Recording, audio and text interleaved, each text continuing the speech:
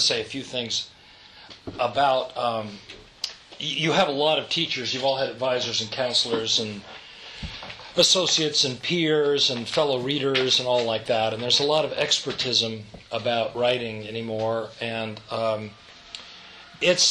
most of it is cool, most of it's sensible, but most of it's not useful because what we're doing is so personal and in the dark that it's fun to come out of the dark and talk about it.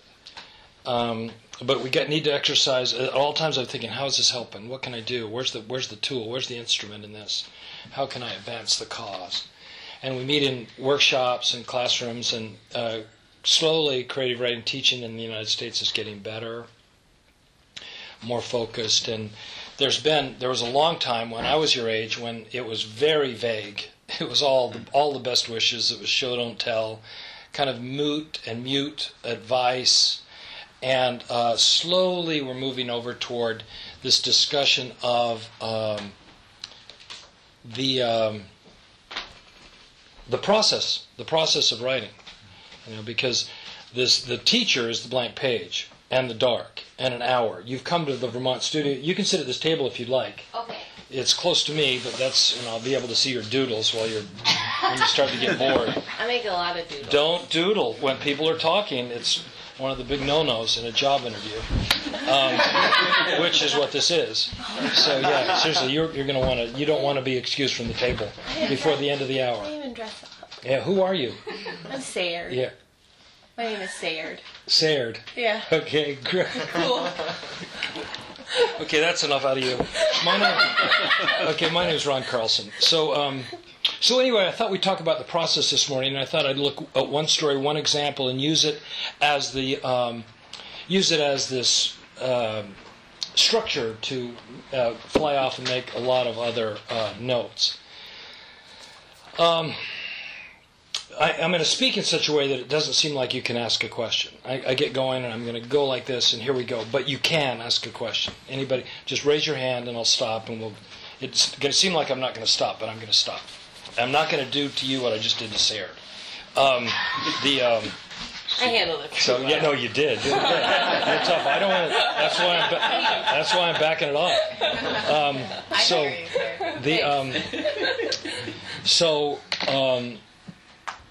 The biggest issue I see in most of the stories, and I read widely and I judge competitions, 1 or 2 every year, and so there are a couple of years, not for, there were 8 years ago when I judged the Penn Faulkner, I read more fiction than anybody else in the United States. I know it. And so as a teacher, of course, you're consulting. There's always a manuscript on your desk. There's a manuscript on my desk right now. It'll be just about the time. I never see this. I never see Bearwood at my house. And so what I've been seeing is a lot of stories which are on topic. And the thing that I've been saying is, where's the second story? If you're going to write 14 pages, why are there 2? And it's because a writer controls her story. She understands the topic. She got the idea, quote unquote, from the idea. I'm reading a story by a close friend of mine now who, she's our administrator, and she went to Emerson College and got an MFA, and now I volunteer to read a story of hers every term, and she's given me a story about a man and a woman who are midlife, and the woman finds out she has cancer. We find out on page 3, and what she's doing is she's going around to the farmers markets in the local village, and she's finally found someone she thinks is a suitable wife, second wife for her husband. Okay, that's the premise. Okay,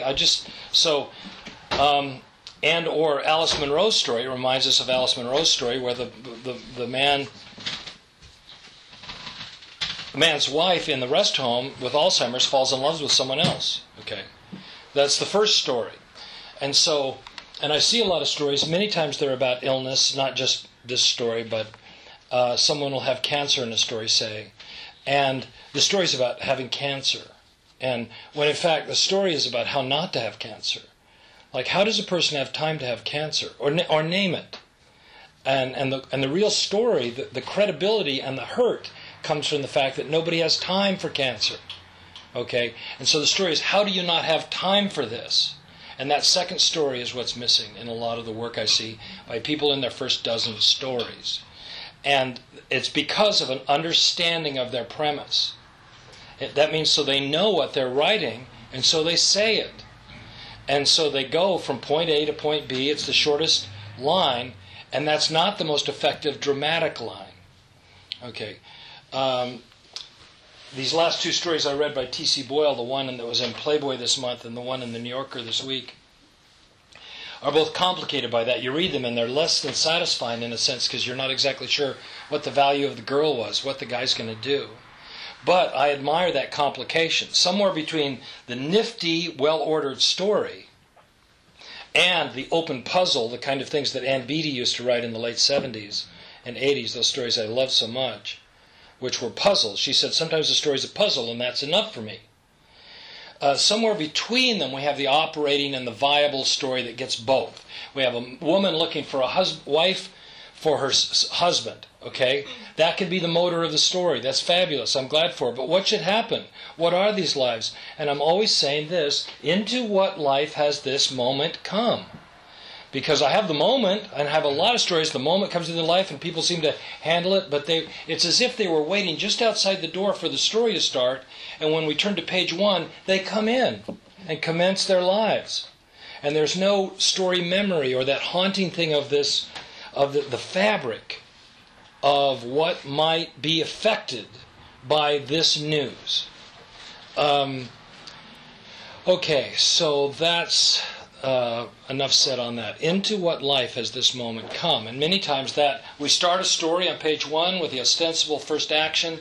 People are doing things. They're unloading bark for their garden. They're going to line the trees or whatever. And the second page we get where they were last week.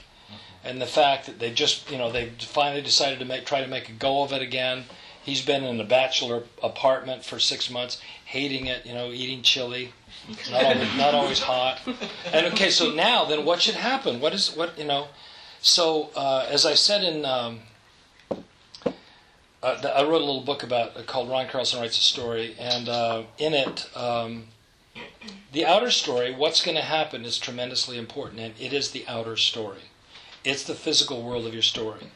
And there's a moment in every term when I turn to the blackboard and I put my forehead gently against the blackboard, my back to my dear class, and I pound my head against the board as hard as I can stand it, and I say, will you put something in your story? Will you stop being smart? These people are 20 years old.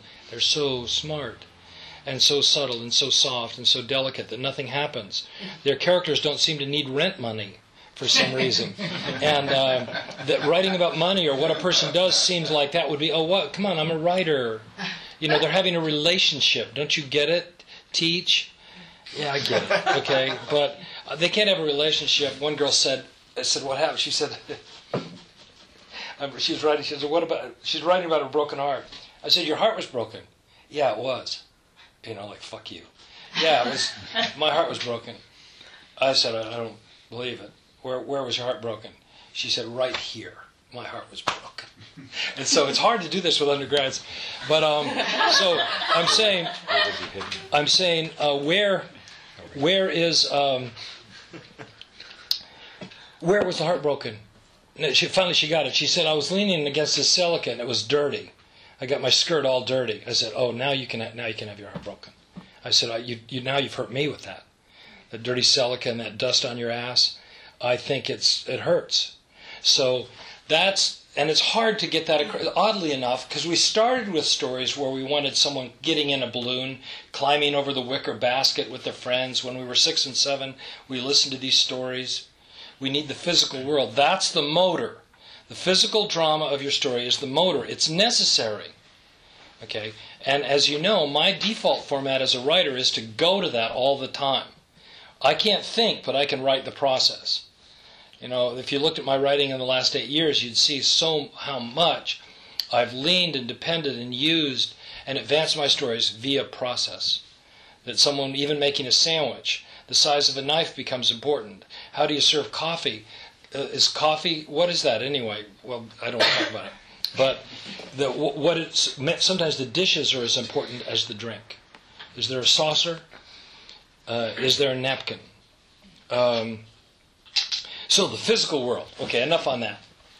How long do we have on this? To 11, we'll say. 11 what? 11. When did we start? 10. We're not stopping at 11. Some people may have a kitchen duty; they can slip out. So my ideas are almost never neat. When I have a neat idea, like I had one story idea, I thought a guy comes home. I'm not even going to tell you. But whenever I have a premise, I get suspicious of it, and I have to wait. When I wrote Sunny Billy Day, this baseball story, I'm putting together this book of baseball stories. I can tell you this one, where I thought, what if there was a baseball player who was so charismatic, so magical, that he could change an umpire's mind? He could go back, the umpire would say, strike 3, you're out, and he would go back, and after speaking to the umpire a minute, the umpire would say, okay, everybody, 2-2, get back in place.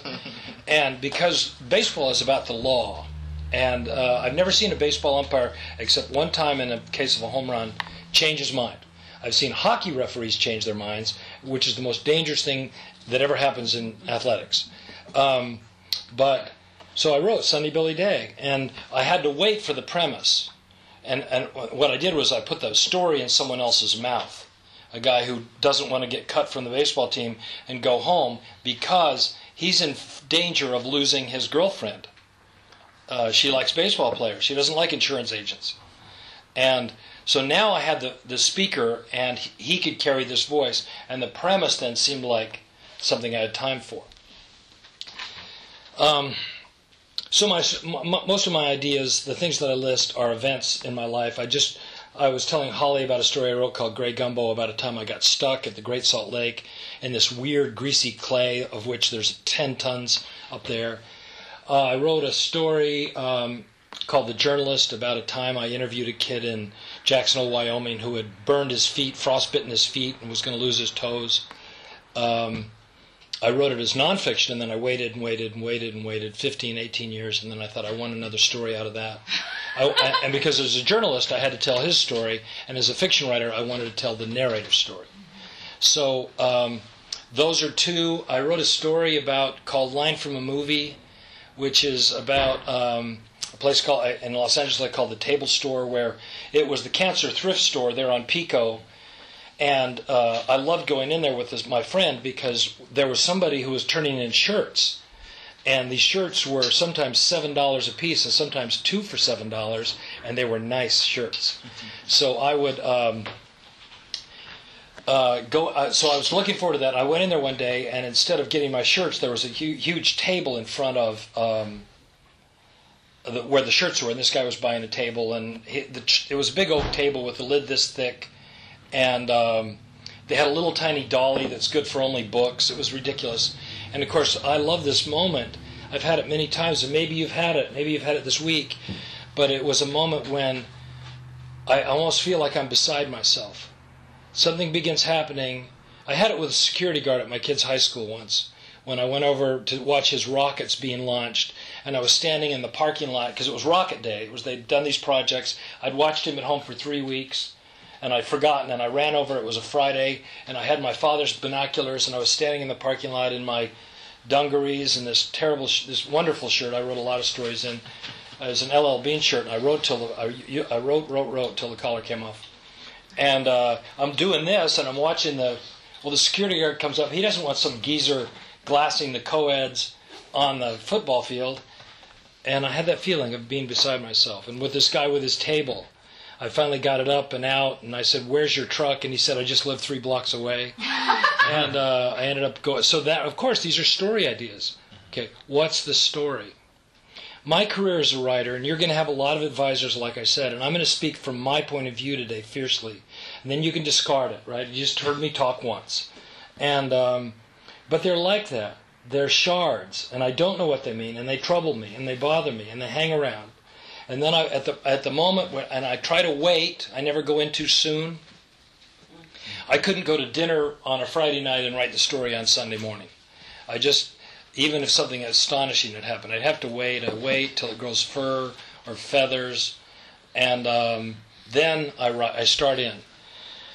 And so writing's about not knowing. It's very personal. It's a blank space in the dark. You advance your story, and then you try to stay in the room. The writer's the person who stays in the room. That's the only credo you have. And it's difficult. And many days I win that battle, and some days I actually don't. There are days when you get stumped and stoned and you end up thinking, maybe I'll be smarter in the other room. Maybe I'll just go into the kitchen. Where's the coffee? Like that. And whenever I think, and I love coffee, but where's the coffee is a lie in my life. It's always a lie. I think, well, I'll get some coffee. That'll make it. It doesn't make it better. It makes it worse. You don't deserve this coffee. You can't write. Why don't you go somewhere and do some good? And so I've learned to sit there until I do something. I advance the case, even a sentence or two or three. And then coffee gets better and better. You can improve everything with a half a morning, okay? So I don't need to talk about that. You know about it. You're confronting it these weeks. So the table store story, then it explodes. So how would that? What is that story? What would that become? I don't know. How do I find out? Right there. With my hands. Uh-huh. And my hands, I'm holding my hands up. My hands are smarter than my head. I can't think. I've tried to think. Look, I always have this. I can write something down. And it's, I do write things down, names and things and numbers that I want to remember, but I have to sit down and bang it out.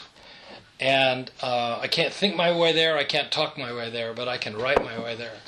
I've learned that. And one thing leads to another in my writing. So the story I wrote last year is called The Blue Heart. And where it comes from is an incident that happened when I gave a reading at a bookstore in Los Angeles. And it's no longer there. I forget the one. It was on Wilshire. And I went to the reading group beforehand. And then I gave a reading in the bookstore. Then I signed books. And I met my friends, these two friends. I didn't know them very well. These two women, one of whom I worked with, at a coffee shop across the street. And when I came in, I was all hot. I took my coat off. And one of the women said, "Uh-oh," and pointed at me, at my shirt, and on the pocket of my shirt there was a blue stain the size of a silver dollar. And I'd left my pen off my cap off my pen, which I did. And living alone, you don't want to do it. I don't like ruining these shirts. It's terrible. And, you get some pink Oxford cloth shirt and it's ruined. And I've tried to fix it myself, and I'll tell you this much. Don't use Resolve. It just makes it worse. You think, oh, that solved it. Then you wash it and you have 12 spots. It encourages it to multiply. So she said, I can get that out. I thought, what? So we had our coffee. We finished the night. It was a windy night in Los Angeles, 11 o'clock at night. I walked across. My car was parked on a hill, and she said, gimme. I thought, that's right. So I'm standing there. I have usually a kit in my trunk, and I didn't have it. Usually a windbreaker and gloves and jumper cables and water and rope, etc. So I didn't know what to do. So I opened my trunk. Why would you do that? Kind of a little shelter. And I took my coat off, and then I did take my shirt off, and I gave her my shirt. And she said, uh-oh. And then she pointed at my chest, and there was a blue mark on my chest. So there it is. So that's a moment. So you're naked from the waist up in Los Angeles with a woman you don't know very well. And the wind is coming through. And then I did a strange thing which I don't recommend anybody ever do. I put my coat back on. And that's just icky. Okay? And so there's my idea for a story. So I write it down, Blue Heart. And I have to wait and wait. And there's all kinds of things. I was talking about Gary about this when you go into a story that you know. Okay? What we want, and what I see 19-year-olds wanting, is to know as much as possible. So they have like all this equipment. It's like when they wrote their paper on Romeo and Juliet. They did all the note cards. They had all the note cards. That kind of writing's different. You're working from the top down then.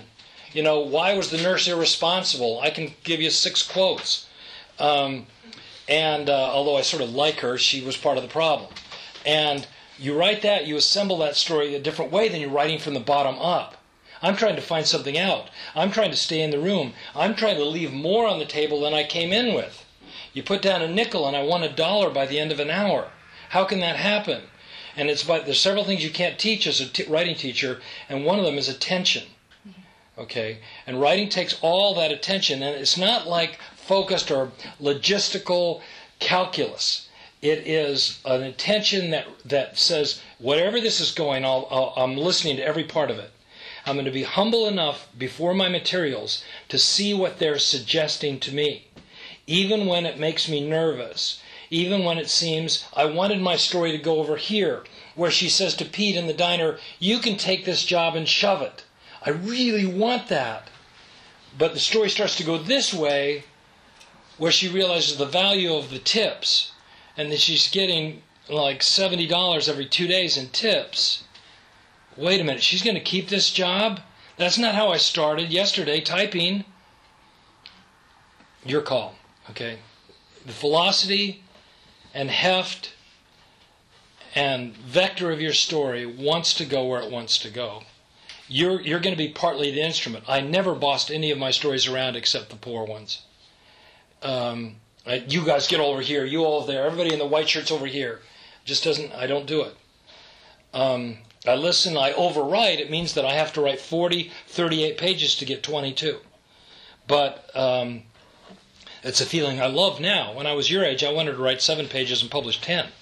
But I'm willing to cut. I'm willing to work. It's work, right? So, with Blue Heart, and the name, it's one of the few times where I had the title right away. Where would it go? I don't know. I waited. The other thing that comes together when you sit at the table are things that you couldn't tell me. Like you may understand that's set in this town, Johnson, and you know where the bar is 2 doors down from the laundromat, or wherever the laundromat used to be, or whatever's gone. And there's a lot of other things you know. And some of it is things from your past, that mining that comes to the surface. And this is not mystery or karmic. It's a matter of that, your consciousness, your attention. I'm a sort of a sunny, lucky person. I've had a sweet time. But there's a lot of rue in my stories. There's a lot of men with regret. That interests me a great deal. And Blue Heart turns out to be one of those stories. So when it came time to start, like the story that I read last night about Blue Iron, it said, one night the Blue Iron, and they wrote that paragraph. That paragraph, if I was really talking to writers, if I really wanted to be honest with you, that was a huge thing. That was like a snake eating a pig. It was a huge thing to swallow for me to write that paragraph, then stand behind it and said, yeah, that happened. I made that all up. And again in your writing, you have to say, I made that up and I'm going to stick to it. So you take a deep breath. I've done it recently with a piece that I'm working on while I'm here. And so I wrote this paragraph, the Phoebe Caulfield Bookstore. So I name a bookstore after Holden Caulfield's sister, and I'm just going to stay with it. It doesn't exist. You know, I say, no, I made that up. I'm going to quit. I'm going to go get some coffee. No. The Phoebe Caulfield Bookstore is just a one-room shop. And then since I don't believe it, I'm going to furnish it with a neighborhood.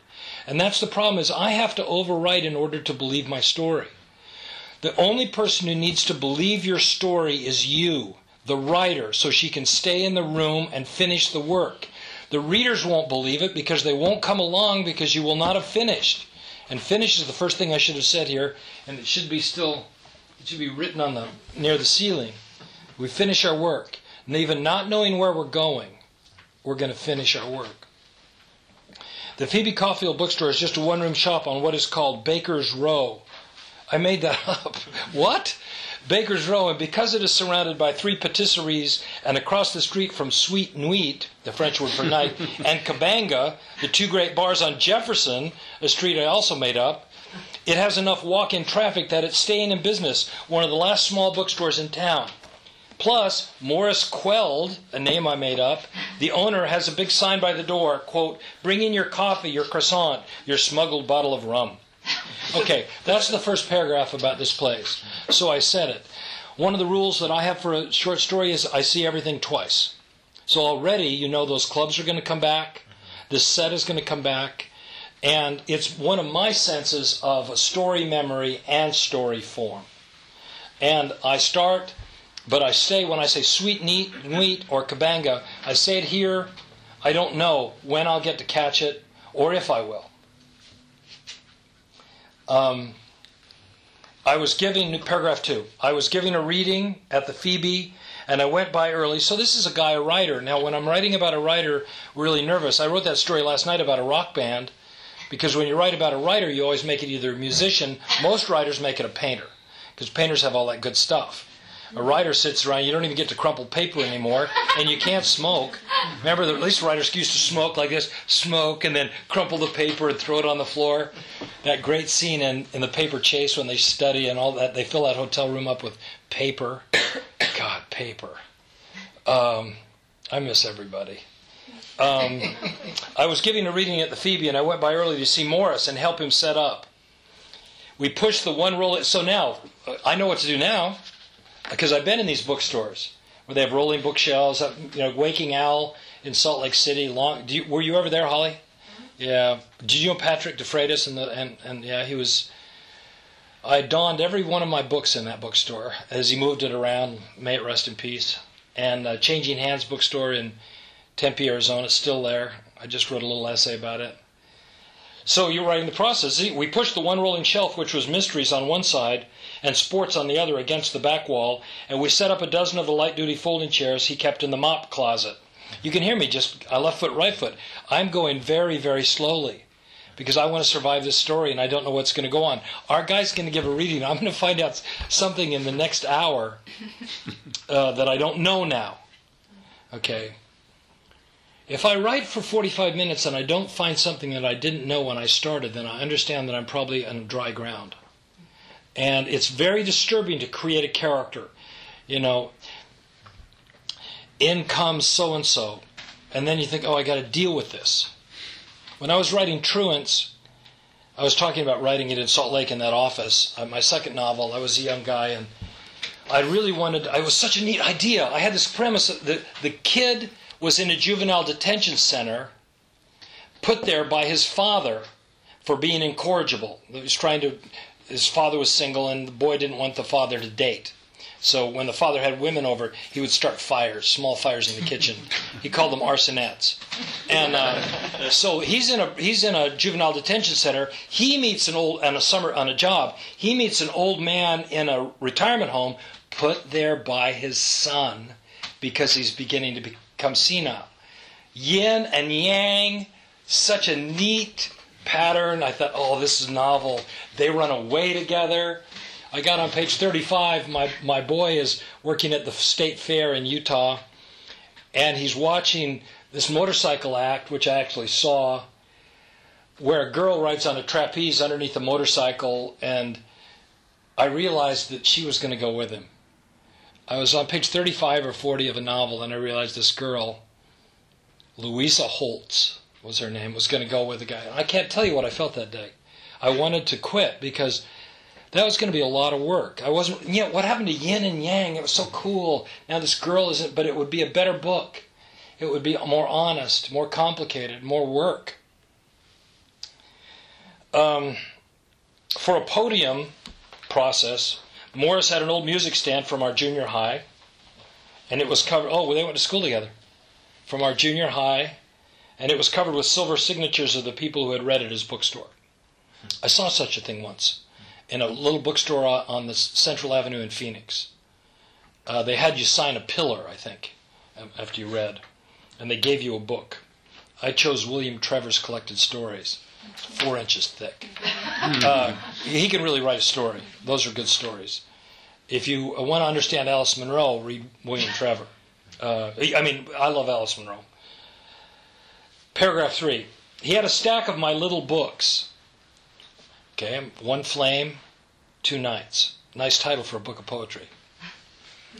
1 Flame, 2 Nights. A chapbook of 24 poems, although there were only 23.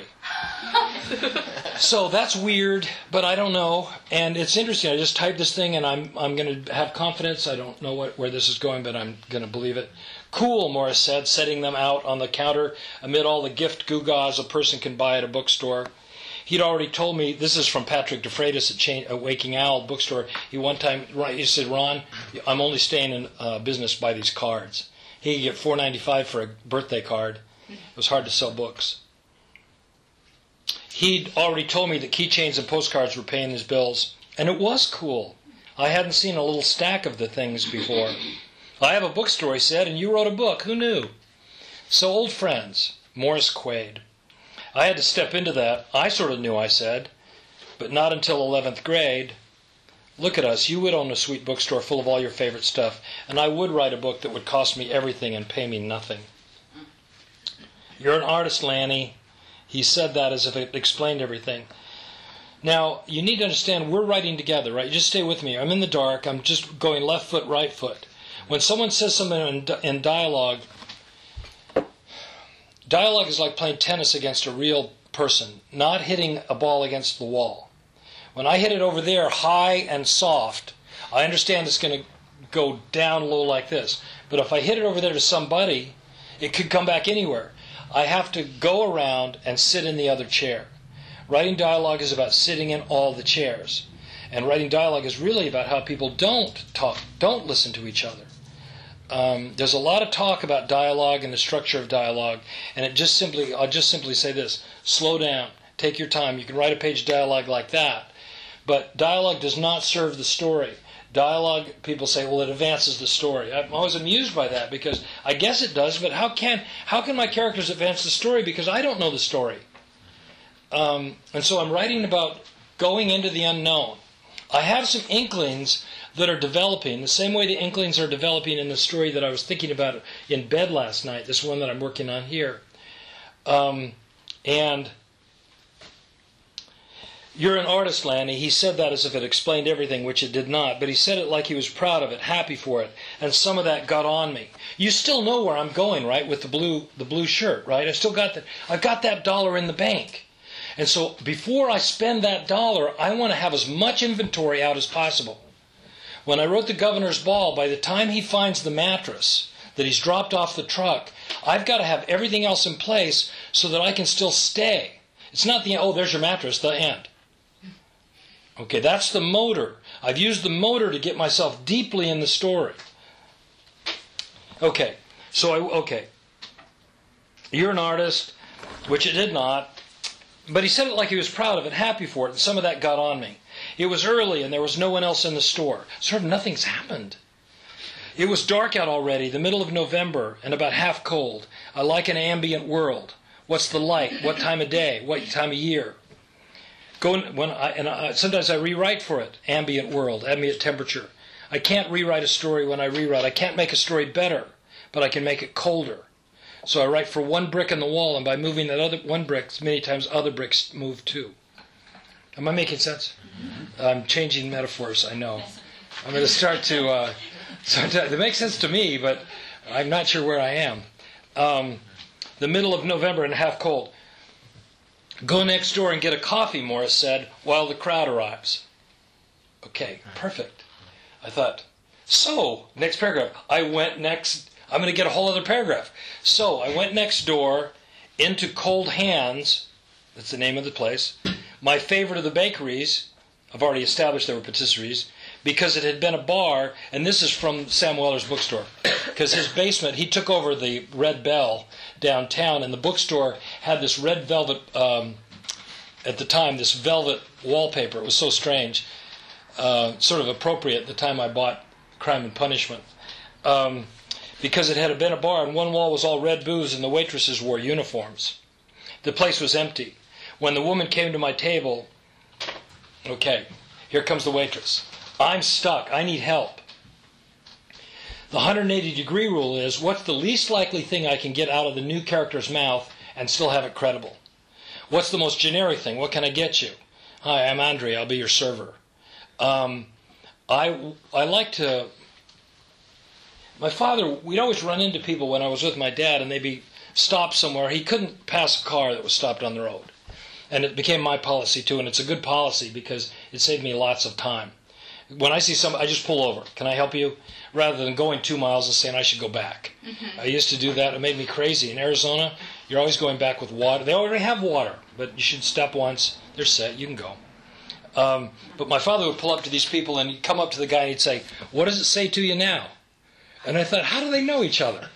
But it was the way men in that generation talked. And I liked it, as opposed to all the vacancy we have now. So, the woman came to my table. She said, look at you, the poet. What do you mean? I said. I looked at her and I did not know her. She had her light hair parted in the middle and drawn back into the bun at her neck. So I gave her some hair. Many times you give people a couple of, what was that reading where, anyway, so that was all I wanted to do. I believe that. Sometimes you give somebody a pair of slip-on shoes with a piece of tape around the toe, the way my prep school students used to wear it. It was, they'd take the most expensive pair of penny loafers, wear the sole off, and then tape them, because that was it. That was just the touch, the little Susan of perfection. Look at you, the poet. What do you mean? I said. I looked at her and did not know her. She had her light hair parted in the middle and drawn back into the bun at her neck. You're giving the reading tonight, right? I am, and you knew that because I came in for a coffee? Look at your sport coat. It's the same one you write in, isn't it? And your notebook? You should take your pen out. Okay, so I got a smartass here. I like her. I sort of like that last night when I was talking with Dawson, starts talking, and they say, oh, we don't want the karma speech. And all of a sudden you get inside and you're allowing the people, that's the kind of thing you can't get if you're getting to, is the song cursed? What's the curse? But the moment of credibility when I'm having my players play, that's where the rest of the story is going to live and hurt me. It's that platform, like how does the person not have... If a woman comes to the hospital in which her father is dying, and she's come from Orlando, and she's been estranged from her father, and her father, this is in Cincinnati, and she's flown, and if she has to find the phone number of the fax machine, because of this deal she's on, she's doing this real estate moment, then you could hurt me with the hospital room. If she just comes and she's the woman in the piece, you can't hurt me because it rises to topic. And the writing will be good enough, and that's not good enough. Okay? The bookstores are full of writing which is with people with no life into what life, and everyone's getting away with it. But I'm talking about another level here that isn't going to be expensive for us, but is going to create a level of credibility and heft that's going to make our stories give us the power to nudge us around. Okay. You should take out your pen. We looked at each other for a moment. I did not know what to say. I had spent the last half year not knowing what to say. Okay, I like that. My guy's emerging. She reached and pulled my pen from my pocket and handed it to me. Look at this nice, clean, and well-lighted room. You could write something. She looked at her little silver dress watch. Oh, I gave her a watch, too. I like that. You've got 35 minutes. I'll bring you a coffee. Okay, so she's advanced. I'm always looking for honoring our characters by making them capable of the current moment. As opposed to saying, look, I'm in love with your sister, and having Sheila say, what? I can't believe you're in love with my sister. I want the story, what about Sheila saying, I wondered when you were going to tell me? What energy am I getting by making the surprise 10-1? There's a feeling about drama that we should have BS, big surprises. And I don't think that's necessarily true. I think that we honor our characters by making them capable of the moment. So the more knowing they can be, sometimes there's more energy in that. Are you coming to the reading, I said? Thank you, sir, I am. I know the author. She was bored and having fun, but it was nice. I did open my notebook, and there was the 24th poem, which I hadn't finished because of my reason. Okay, I wrote that because I don't know the reason. But there's something that I do know that's ineffable. And when you're writing, there's always an element of your story that you don't know yet, but it's just outside of your vision, like a shape in the dark. It's like someone in the room you know, but you can't see them. And I don't want to talk, it is ineffable, but it's not magical. It comes from being in the space and being in your room and being in the dark with your work. Okay, and it happens. You can't go outline this on a big blackboard. If you're going to write a big novel like the Da Vinci Code in which the characters serve the plot, then yes, you can go outline your novel. But that's a different, the characters there are serving that very complicated and lovely puzzle. Okay, it's just fine. It's what it does. It's what James Patterson and his sidekick do. They outline the book, then they write it by day. They can write a book in 11 weeks. Okay? That's a kind of writing, and I understand it, and some of it's pretty good. But it isn't where I'm trying to create a cauldron into which I'm going to drop my characters so they can get tested. I'm trying to find something out. Plot is meant to test and try the characters. The characters are not there to serve the plot, though inevitably sometimes they do.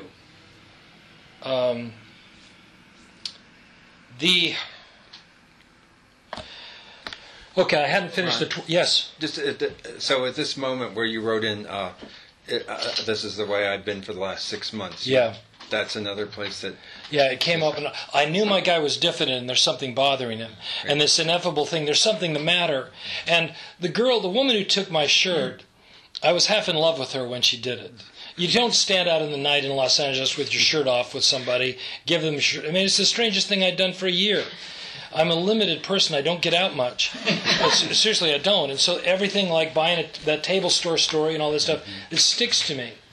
And so, but I was doing the converse. I was using the motor of that blue spot with something very different here. And in the next page, the story takes a dark turn. This guy, but there's something very true about it, because I was able to get to one thing that's true about me, and that is I'm a shy person. When I'm teaching or when I'm in public, I send my public guy, and he knows how to behave. I get him dressed in the morning, and I say, "Good, you go, guy."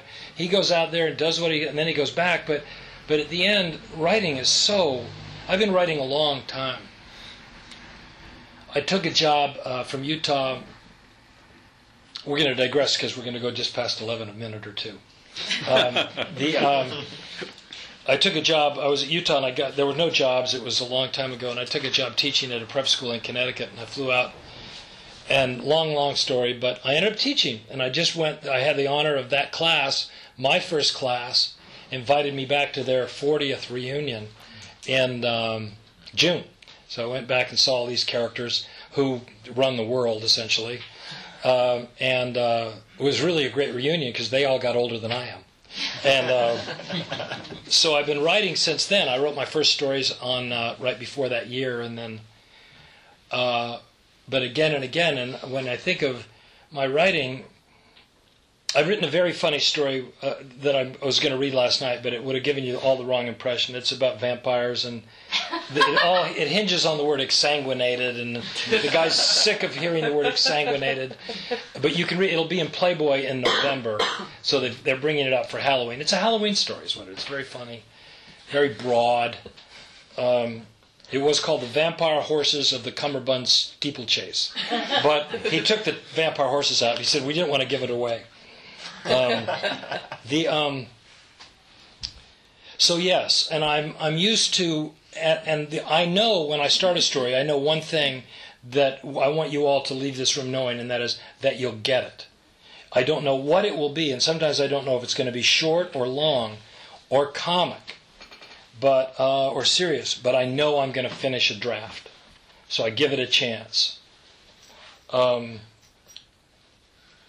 Okay, now, when the waitress came back, she told me her name, Abby, and she said, "I'm not the crazy waitress. I'm just talking. Enjoy your coffee." That's me defending myself. Saying, "Oh, look what Carlson did. He created the crazy waitress." Now I'll put it in her mouth. Nobody's going to see it. I'm being honest with you since we're here in Vermont. And so, right? I'm not the crazy waitress. It helps me get her back a little bit. She's aware of she's been having him on. I'm just talking. Enjoy your coffee. Okay, next paragraph. 4 kids came in right then. Oh, good. New data. With their sweatshirts in one hand and my book in the other, pushing and hauling. 3 girls and a boy, all about 15. "Here, here," one of them said as they shuffled into a booth by the front. Very physical, very dramatic out there. "The mocha has 1 million calories," the girl said. So now they get to talk. "No, it doesn't. 2 million. "Hey," the guy said, "that's him." Then I took a gambit, which I'm going to continue through the story. I write about the man the way I do so I can not get ahead of myself. I wrote what I wrote for 23 weeks, each week 1 poem. I didn't finish the 24th poem because I wanted them to let me out, and they did. The man was informed that his 24-week sentence would be 23 weeks, and the reason was something. The reason was clerical, the man assumed. Still, he wanted, after 23 weeks, to be out of jail, and he wanted to go home, which he did. So third person, the guy speaks about himself. So there's dislocation. It's fine. I've never done it before, and I've discouraged it in other writers. But here I've got a case for a guy within who's writing about himself. The shortest girl of the group appeared at my elbow. So that little bit of exposition is now swimming under the boat. What is it? 23 weeks in jail. What? Remember my dollar. The shortest girl of the group appeared at my elbow. You are Lanford Mills, she said. I've read your book. I'm in Miss Austell's class. You were in college with her. Did you know the class was coming tonight? Yeah, so a lot of exposition in her little speech. Yes, I said. She said they might. I'm glad to see you. And then the girl says, if I go around and stand in her feet, there's a lot of platitude here. Yes, I did. She said they might. I'm glad to see you. Then the girl says, it's not a book for children. So she's skipping one step, bringing in with, it's not a book for children. Are you a child? Oh no, I meant it as a compliment. Miss Austell says you can tell a writer by the honesty, but that honesty is hard to tell sometimes. Thank you, I said. Her friends were watching from their table. Do you have to write a paper about the reading? We can, she said. Extra credit. She stuck her little hand out. I'm Anna Garcia. Glad to meet you, Anna. I shouldn't use that A because isn't the waitress's name? Yeah, can't have it. Gonna have to change that.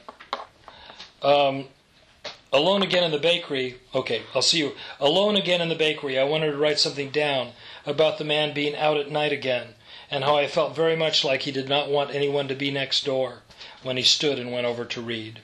Okay, so now we're halfway through the story. It's a very short story. So he's come, he met Morris Quaid, we're going to read this book. One night, one candle, two nights, I think it's called. Space. I have a question. Yes. Why can't you have two characters whose name starts with the same letter? You can, and you know who did it famously 25 years ago was Ann Beattie put Myra and Mary in a story. They were both young women, both confused, and she was just doing it to be perverse. But you try to keep, I use initial letters to try to keep people, of course I read so much that I won't let someone use Marvin and Mervin, whatever. You've got, so I just want to set up a part. It's just for housekeeping. But no, yeah, if you had two great names, if you had Mickey and Maurice, stay with it.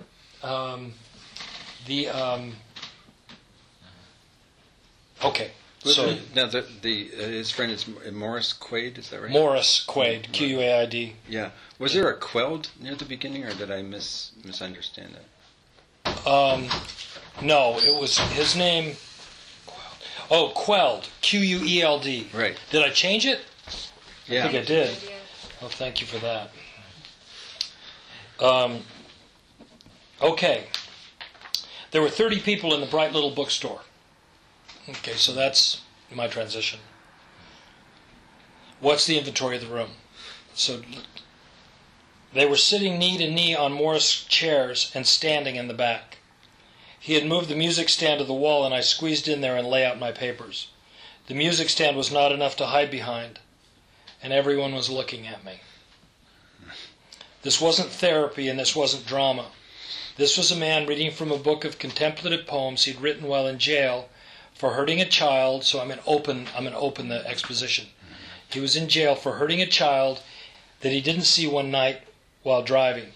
He hadn't been drunk, and he hadn't seen the boy who had stepped back to catch a set of keys his brother had thrown to him. The accident had broken the boy's radius and his femur, and the boy was in the hospital for 7 weeks and was now in therapy. He would be okay, but he would never be the same.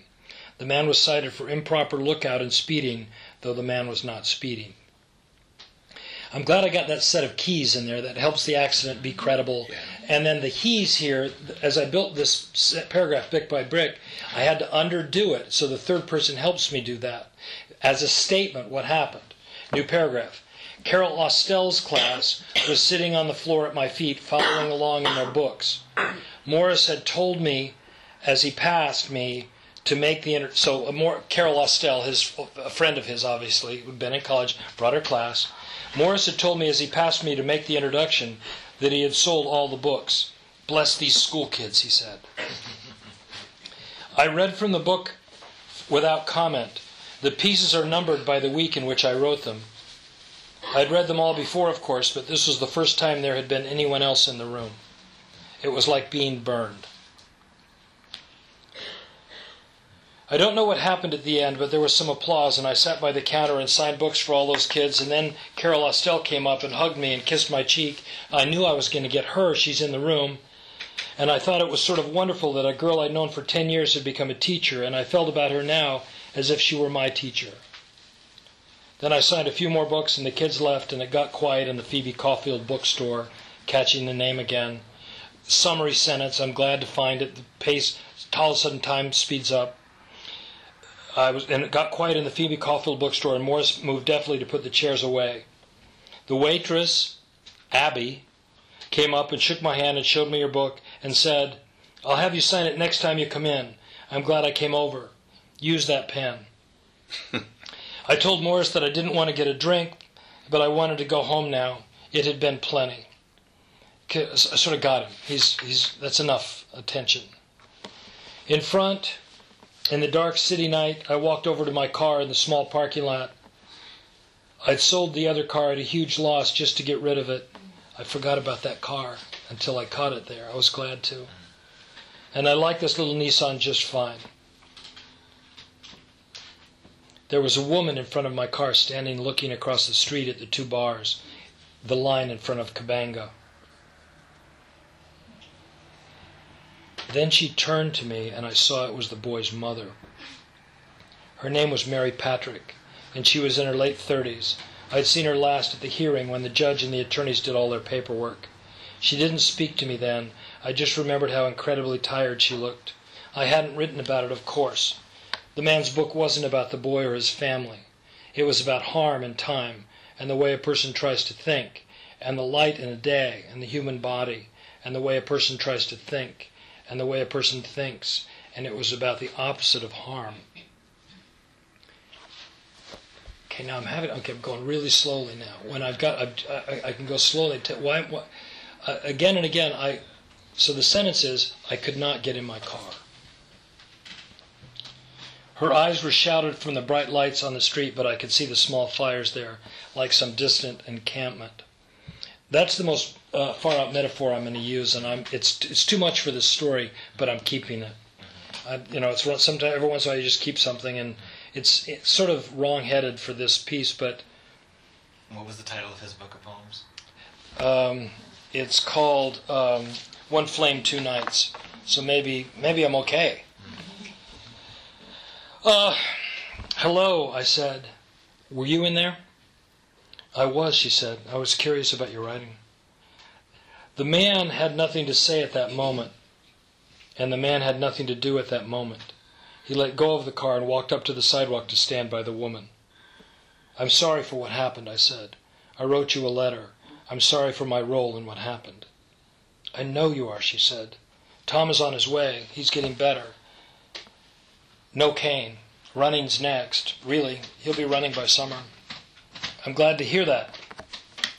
She was wearing a gray cardigan and had folded her arms against the cold. That's the kind of simple sentence that I just love.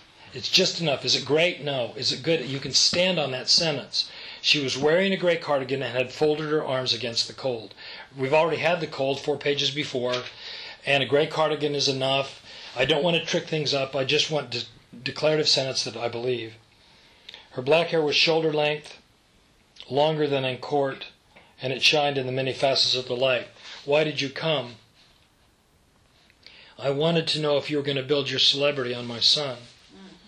The man stood still. That isn't my intention. Do you think that's what I'm doing? No, you're doing what I'm doing. You're trying to figure it out. The wind came by and the man quickly pulled off his old... The wind came by and the man quickly pulled off his old tweed jacket and draped it in a single motion around the woman's shoulders. If it had been a 2-part gesture, she would have declined. That's the biggest gambit in the story. I'm just going to say it's my story. I'm sticking to it. There are women who would allow such a thing. I've seen it happen, and there are women who would not allow such a thing. There's no better use for a sport coat than to put it over the shoulders of a woman. Thank you, Mary Patrick said. It's cold. So I'm trying to figure her out. There's a page left. There's a page. Then the woman held out her hand tentatively, 3 fingers, and reached over and placed them on the heart of the man and said, "Oh my." Mary Patrick lifted her fingers and showed the blue tips to me, and I looked down and saw the ink stain on the bottom of my shirt pocket, round as a silver dollar. Blue ink in my old Oxford cloth shirt. I pulled my pen from my pocket and saw the nose wasn't retracted. The ink had been wicking into my shirt. "It's okay," I said, hating to have ruined it. "It's an old shirt." "Give it to me," Mary Patrick said. I closed the pen and put it in my pants pocket. "I'm sorry?" "Give me your shirt. I can get it so it's like new." She held her hand out. I'm a sort of redemptive writer. I mean, again and again I've cited for it, but you want to earn your ending. Okay, nothing worse than the dark, gratuitous ending. Most dark endings, well, we're not interested in the gratuitous. I'm interested in earning whichever way, whatever amount of light is going to descend. "Give me your shirt. I can get it like it's new." She held her hand out. He'd never heard such a thing. You can almost hear the writer. He'd never heard such a thing. Never, what? He ruined 2 shirts a year the same way, and he was weary of throwing out his good old shirts. "Here? Just give it." She spoke as if she knew him. Like that. I unbuttoned the shirt and pulled it off, so I was standing bare in the night wind. Mary Patrick was looking at my chest. Now I'm going to have trouble here, and so what I do, I'm going to put in a half a page little flashback to try to earn the moment. Watch this then. And it's deft, but in such a short story, this story comes in at probably 2,000 words. I unbuttoned the shirt and pulled it off, so I was standing bare in the night wind. Mary Patrick was looking at my chest, and when I looked, I saw the blue stain over my breastbone. She reached again and touched the place, and of the times I had been naked in the past year, this was the most extreme. Her finger felt like something, and I remembered one fall as a child, Halloween week, getting a haircut one night with my mother, and coming out of the shop, wild with itching hair, and my mother pulling my shirt up over my head, still buttoned, and shaking it in the cold wind, which had a hold of me like a claw. Chills bladed across my skinny chest like waves. It was dark, and I was in the front of Preston's Barbers by the barber pole, and the green neon sign for Grove's drugstore was bright in the next window. There were people walking by, and I had no shirt. I think I was in 2nd grade, maybe 3rd, with Mrs. Perkins. My mother brushed my shoulders with my bunched shirt, and then shook it harder and helped me struggle back into it, and all of the itchiness was gone, and I was just a boy again. "You're blue," the boy's mother said. "Careful, don't fold it." She took the shirt from me and held it on a finger in the breeze, where it bloomed like a ghost. Now a passing red Mini honked, and a man called something out. She handed me back my jacket, and I put it on with no shirt, something I had never done in my life, and the satin lining felt strange, and there I was, some guy with no shirt in an English sport coat, on the street across from Sweet Meat. Mary Patrick was grinning privately, turning away. Okay. What? "You look ready to go clubbing, Mr. Mills. Your hair's all wrong, but you look very with it. This may be the look for you." The man stood in the glowing night watching the woman's hair blow along her chin line. Her eyes were still crinkled. Passing cars slowed, looking to park, faces in the windows. He was naked in his coat, and his blue heart was beating. He put his hands in his trouser pockets and stood up straight. "Look at me," the man said. "Just look at me now." So, ending sort of with a tableau. So that story, written probably in 3 sittings, and I rewrote the ending maybe 5 times, finally getting the flashback, which looking away then comes back, allows for maybe the full change. This woman's going to wash his shirt. She said, "Get it good as new," which is what he wants to be. I'm not going to interpret the story. You write a story, it's not your job to explain your story, it's your job to be in love with your story. And someone else will come along and explain it to you. They do to me. So again and again I'm finding my story. And it isn't, like I said, in 8 out of the 10 stories I'm seeing, there's a mandate from the author, a controlling idea, where every element of the story serves the idea. And and I don't think this comes from the old Edgar Allan Poe, the first essay on the short story, that everything in the story should be part of a vector toward the quote-unquote single effect. I think in the best stories, the stories I love, such as The Swimmer or any of the stories in the Masterpiece book. My favorite new book is called Portrait of the Artist as a Young Dog. Those stories by Dylan Thomas, which, I bought that book in 1969, and it says so inside the cover, when I had my first teaching job at Salisbury Summer School, and I read 2 of the stories that year, and I read the other 7 last year. And it's the best book of stories I know of. But I'm working from the bottom up in these stories, and I have my little notebook, which I don't have with me, and these cards suffice for. I write down a moment, observation, phrase, word. Someone said treasure trove the other day. I thought, trove? The heck is that? And so it's, but every once in a while I get a story idea, and the last story idea I got is from a film where I saw at the very end of No Country for Old Men, when he walks by the swimming pool in that motel, and the woman calls out, "Do you want a beer?" And I thought, who is that woman? She's harmed. She ends up in trouble, but I actually tried to reach her. I found out I know her name as an actress. I looked it up on the site, and I wrote to her. I wanted to interview her to see how she felt about what direction she'd gotten in that little tiny role, because that scene is not in the book. Right. In a book which is in a film. I don't want to go off on this, but I do want to say one more thing. In February of 1898, that ship blew up in Havana Harbor. It was the Maine, and it became a cause célèbre because it was supposed to have been sabotaged. And we used it to start the Spanish-American War, and one more reason. But it was not sabotage. It was spontaneous combustion. And you know who wrote the book on it, the definitive book in the 60s, was Admiral Rickover.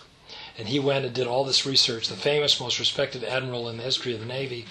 And it was this wet munitions drying in the hold of this airless destroyer that blew up the ship. And it was hard for me not to put that in that story last night.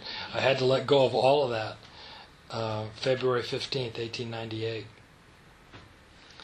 Can I ask a question? Yeah, I'm sort of done. I just wanted to make those remarks and lay that out. And then there's one other thing in it, is that it's like the story that I'm writing now. It's hard. You think, I'll unfold the paper one more time. I know, and you have to be tolerant, you have to be generous, you have to be willing to find some things that you didn't understand might be there at the top. I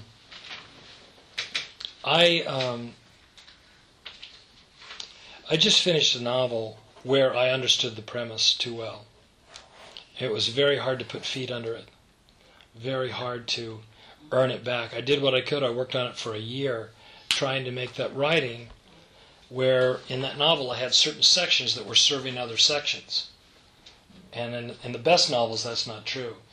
In The Great Gatsby, any given moment carries. So I worked very, very hard to make the moments carry themselves and not just be in place for somebody else. But yeah, let's just talk. What questions are there? So my question is this: sometime for me, if I just try to follow and so then I get to where I feel it's done. Like I feel like I don't necessarily understand it, but it's gone this length and things have happened and I have no idea, where they came from. Well, then what? I mean, so I can come away from that and like a lot of times I'm like singing hymns because the feeling of that, it feels right to me.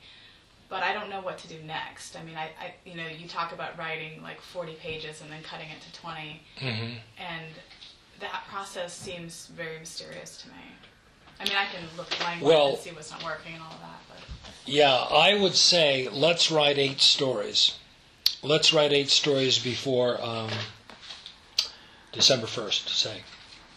And what you're talking about is the last bit. That is to say, the shape, the strategy, the form of the story. And so we want to start in the middle of these stories. And by the middle, I want to have something underway, and then I want to find out to whom it's happening.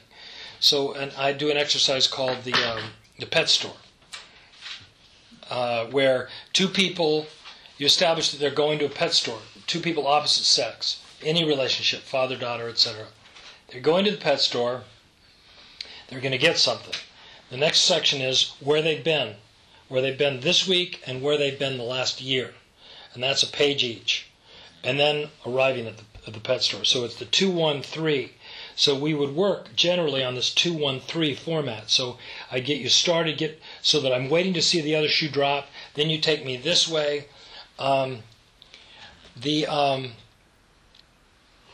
Remembering your story about the woman, and then she has that terrible history with her father. Mm-hmm.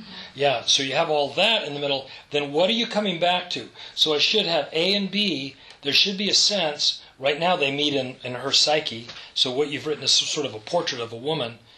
That how are they related? How are these two sections related? And then when you arrive at 3, let's assume that a guy is banging on the door of his house outside of Missoula, Montana, at 4 in the morning. It's just dawn. No, it's 7 in the morning. It's dawn. It's winter. Banging, and so you get banging door, page, and then we get what happened last night at the bar with Doreen.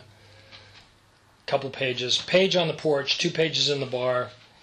Then you come back. What's going to happen in the pet store is, what are we going to buy? What's going to happen? Is it going to involve someone who's had a heart attack in the fish aisle? Or is it going to, and is she going to answer the door? Or is it Bert? Bert, what are you doing at my house? Bert? I got to write this down. And so that's what we're talking. But my answer to you is, and your question is a good one. I want to exercise. I want to do 8 stories by December 1st. And then the next question will be the question. And it's going to be like that. It's going to be practice for form. I can describe that story that you've written now as a portrait of a woman in trouble. And it has a certain energy, the sensuous problem of the, I don't want to talk about it, but the fleas. And then the veiled innuendo about her father that you've been a little coy with. Not to talk about this too long, but I'm not interested in a story having too much form. It doesn't need to go bing, bang, boom. But I'm also not interested in the linear story, which is just a plateau and seems to wander and go along without any accretion, without anything gathering. So I don't know how many stories you've written or where you are, but we need to press on. It would be so nice if we came out of the chutes and just wrote one silver story in a golden moment in a perfect room, and we all carried you around the campus here. And but it's not going to happen. We keep making mistakes, and there's always in my early work, there's a word I'd like to change in the governor's ball. But so when we put it anyway, that's enough of it. What else is there? Go ahead. I was wondering with your with Lanny, did you know when you started the story that he'd hit a kid? No, I didn't. So when did you find that out, and how did that impact? I wish I could tell you that without. I mean, it sounds like Carlson's hiding his cards, but I'm not. I'm saying we started, and I knew I had this form. This woman said, "Give me your shirt," and so then I had to decide which woman. I wrote an exercise for my class called "Girl in a Car." I'm going to put a boy in a car with a girl in the car. So how many variations on that theme are there? And I'm trying to get them to see that there's an infinite number of variations, depending on how much authority you give these people. And so, no, I just began to think about who would it be. And if you think about it, when I took the generic waitress and then tipped her to Abby, that's the same kind of thing I'm doing with this. It's pretty extreme. The mother of the boy you've harmed. I mean, it's a premise stealer. It wants to take all the air out of the story. Unless I can hold it until the last page and then have her there for a reason. And then she's also diffident. She says, I'm trying to make sense out of this too, which is right. She isn't there to recriminate, and so I'll stay with it. I'll go with it. It's interesting about my table store because as they were working the table up the street, I kept thinking, who's this guy? Where does he live? Who's this guy? Where does he live? And so my guy is a screenwriter who's come out to have lunch with his friend.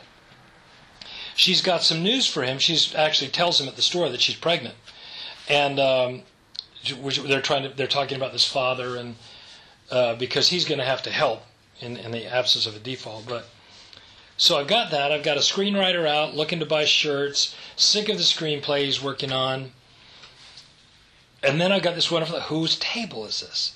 This guy, and I gave him a pair of pants that he belts a little too high and show too much ankle, sort of square, almost like a pocket protector. I'm doing a little bit of a nerd, not much, very quiet, and they get to a block of apartments. I even described the apartments. This heavy table, up. There's a sentence then I wrote, if you'd have told me a minute before we entered the apartment that there was a beautiful woman inside, I'd have lost that bet. So there's a woman inside, and then the inventory is he sees a stack of screenplays on the floor with the brads through them. And he actually knows this screenwriter. It's a screenwriter. And he knows this guy. So that's Carlson kind of closing his circle. The guy doesn't know him. And he knows the woman. She played I said she played Eva in a movie about Hitler. And so that was a surprise to me. But I wanted to come up close and I want to create coherence without being too... When I wrote the story Blazo about going to Alaska, I met someone one of the teachers at Johnson State College had just read it with her class. And it's my favorite story in that book, The Kind of Flying. It's a very serious story about a guy who goes to Alaska to see the place where his son perished. And so I made Thomas Burns, the attorney from New Haven, an alcoholic. He's a recovering alcoholic. And he goes to Alaska, and it's very sorely tempted. I mean, it's a country that just makes him want to have a drink. And he becomes allies with a guy named Blazo who drinks heating fuel, who's an Inuit. And I met a guy named Blazo when I was in the Arctic Circle once. And so they become this, Blazo's his one chance of getting to this remote village where his son has perished. And so anyway, stories. But when the New Yorker wrote me back on that story, they said, it's a little literary to have them both alcoholics. And so my note on the table store story, whenever I saw that coming, I want it. It's a little, quote-unquote, literary. It rings. I want the bell to have both sides. And it's just the way I work. And it's, again, you're getting my POV this morning. I want a story to have form. I like a story to have memory. I like surprises. I like to catch everything. I caught on the third to last page Kabanga, on the second to last page Sweet Nuit. And it just happens. I mean, as you get juggling all the inventory, the ticket is to create inventory willingly on the first 4 or 5 pages, as much as possible. You're a little impoverished in that story because you got on that idea, and then that poor cat and all of her denizens, and so I wouldn't mind knowing more about those people. Okay. Even his job, which you give me a little bit on. Mm-hmm. So this serves as our conference. I won't need to talk to you later. No, I'm kidding, of course. Tell me, okay, are there anything else? Well, I'd like to ask Go you ahead. something about, I've worked mostly as a poet, and for the last 2 years I'm working on my first one-person show. So nice. It's dealing with a longer form. And part of my issue may be something that you won't be able to help me with because it's about working with Braille, and I know if people use cards and put them on boards and stuff like that to figure out stuff. So, but I'm just trying to get myself more to a place where I'm willing to go from messy to tidy and back to messy. And so this has been helpful, but I'm just wondering, when you do that, when you think you have maybe you said often you write in 3 sittings. If you've done your first 2 sittings and you realize I really need to do something with this, do you start over? Do you cut and paste? Or how do you work, and how do you give yourself that freedom to really break it wide open again?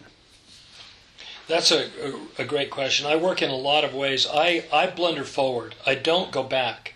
I want to, even if in my drafts, I'll have a 17-page single-spaced draft that's going to end up being 9 or 10 pages. And what happens is sometimes names change. I can't remember if the newspaper reporter was named this or that. That's part of the reason for this, that cue that you caught in this. Great. And then, and sometimes 2 people will become 1. I'll forget the city, and because I know I can fix those things later. Right. So I'm extremely forgiving, and my day writing is I'm not tutored. I do not want the teacher or the editor in the room with me. I want to just go ahead, and when I'm really writing well, I can't spell. And I'm an excellent speller. I'm one of the great spellers of all time. But it goes away for me. I spell Hyde, Hyde. I did it the other day, and I still can't spell embarrassed, but that's an old problem. The issue is then I just spill. Yeah. And then what I do is I print all my stories. I use hard copy all the time, and I'm having a problem. I thought I'd be able to use my computer this week, and I'm trying to use it, but I realize now, and I've negotiated out to get some hard copy made. Oh, that's interesting. And then I have to have hard copy, and I print on colored paper, which isn't going to help you. Right, but I'll make some improvisation. Yeah, I print on green. I always have different papers, and it goes through seasons, and it's interesting because yellow, blue, brown, green, pink, and I can tell when I go to a folder which draft where I am with the story just by memory, visual memory, and then I pencil edit.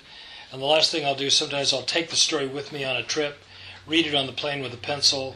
I love to pencil edit and then enter those changes later. So you basically pencil in the margins, or yes. Yeah. Usually the most common thing that I do is I put circles in the margins, 3 sizes. 1 circle the size of the end of my finger, 1 the size of a quarter, and 1 bigger that goes into the text, maybe 3 inches. And that means you need to open this up here. In my draft on Blue Heart, when I wrote that flashback that takes half a page about him getting the haircut with his mother, that was a circle about the size of $1 in the margin there. Open this up, go in, open it, and then I try not, then it's hard because I try to only keep 1 copy of the story on my computer. I don't want multiple copies. These computers and the flash drives have been, it's miserable. I prefer hard copy, and I'll be glad when we get over this internet and it passes away. That's why I'm glad it's the cloud, because that, how long could that last?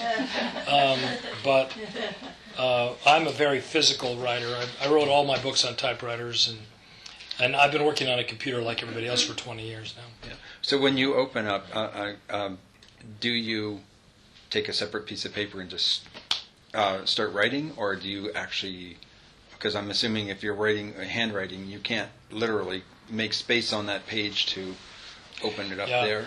I do both. I've written in hand in my notebook, and then I insert it in the computer, and sometimes I'll go and I'll take those 2 pages, I'll copy them to another document, and I'll say, coffee shop, open, and I'll date it, and I'll just spill. I need to feel, this whole question that comes up all the time between writing and rewriting, and why is rewriting so daunting? Because we feel enclosed. It's a little bit like being in the middle seat of an airplane and trying to drink your coffee, and so I don't want that feeling. I want to go in and maybe I'll make a thing that's a paragraph into 2 pages. Yeah.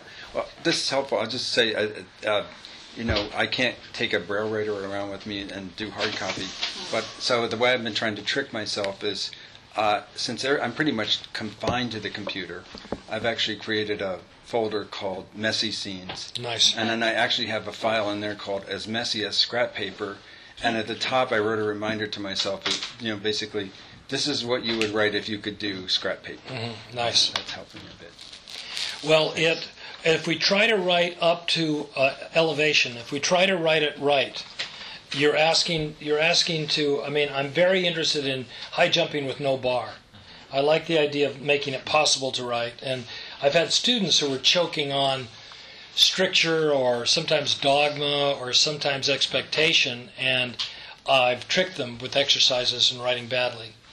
And I had one guy who said, I said, we're going to meet, we're all going to write bad ghost stories. And the story he wrote was the best thing he'd written in 2 years of graduate school. And he knows it, and he let go of the knowing.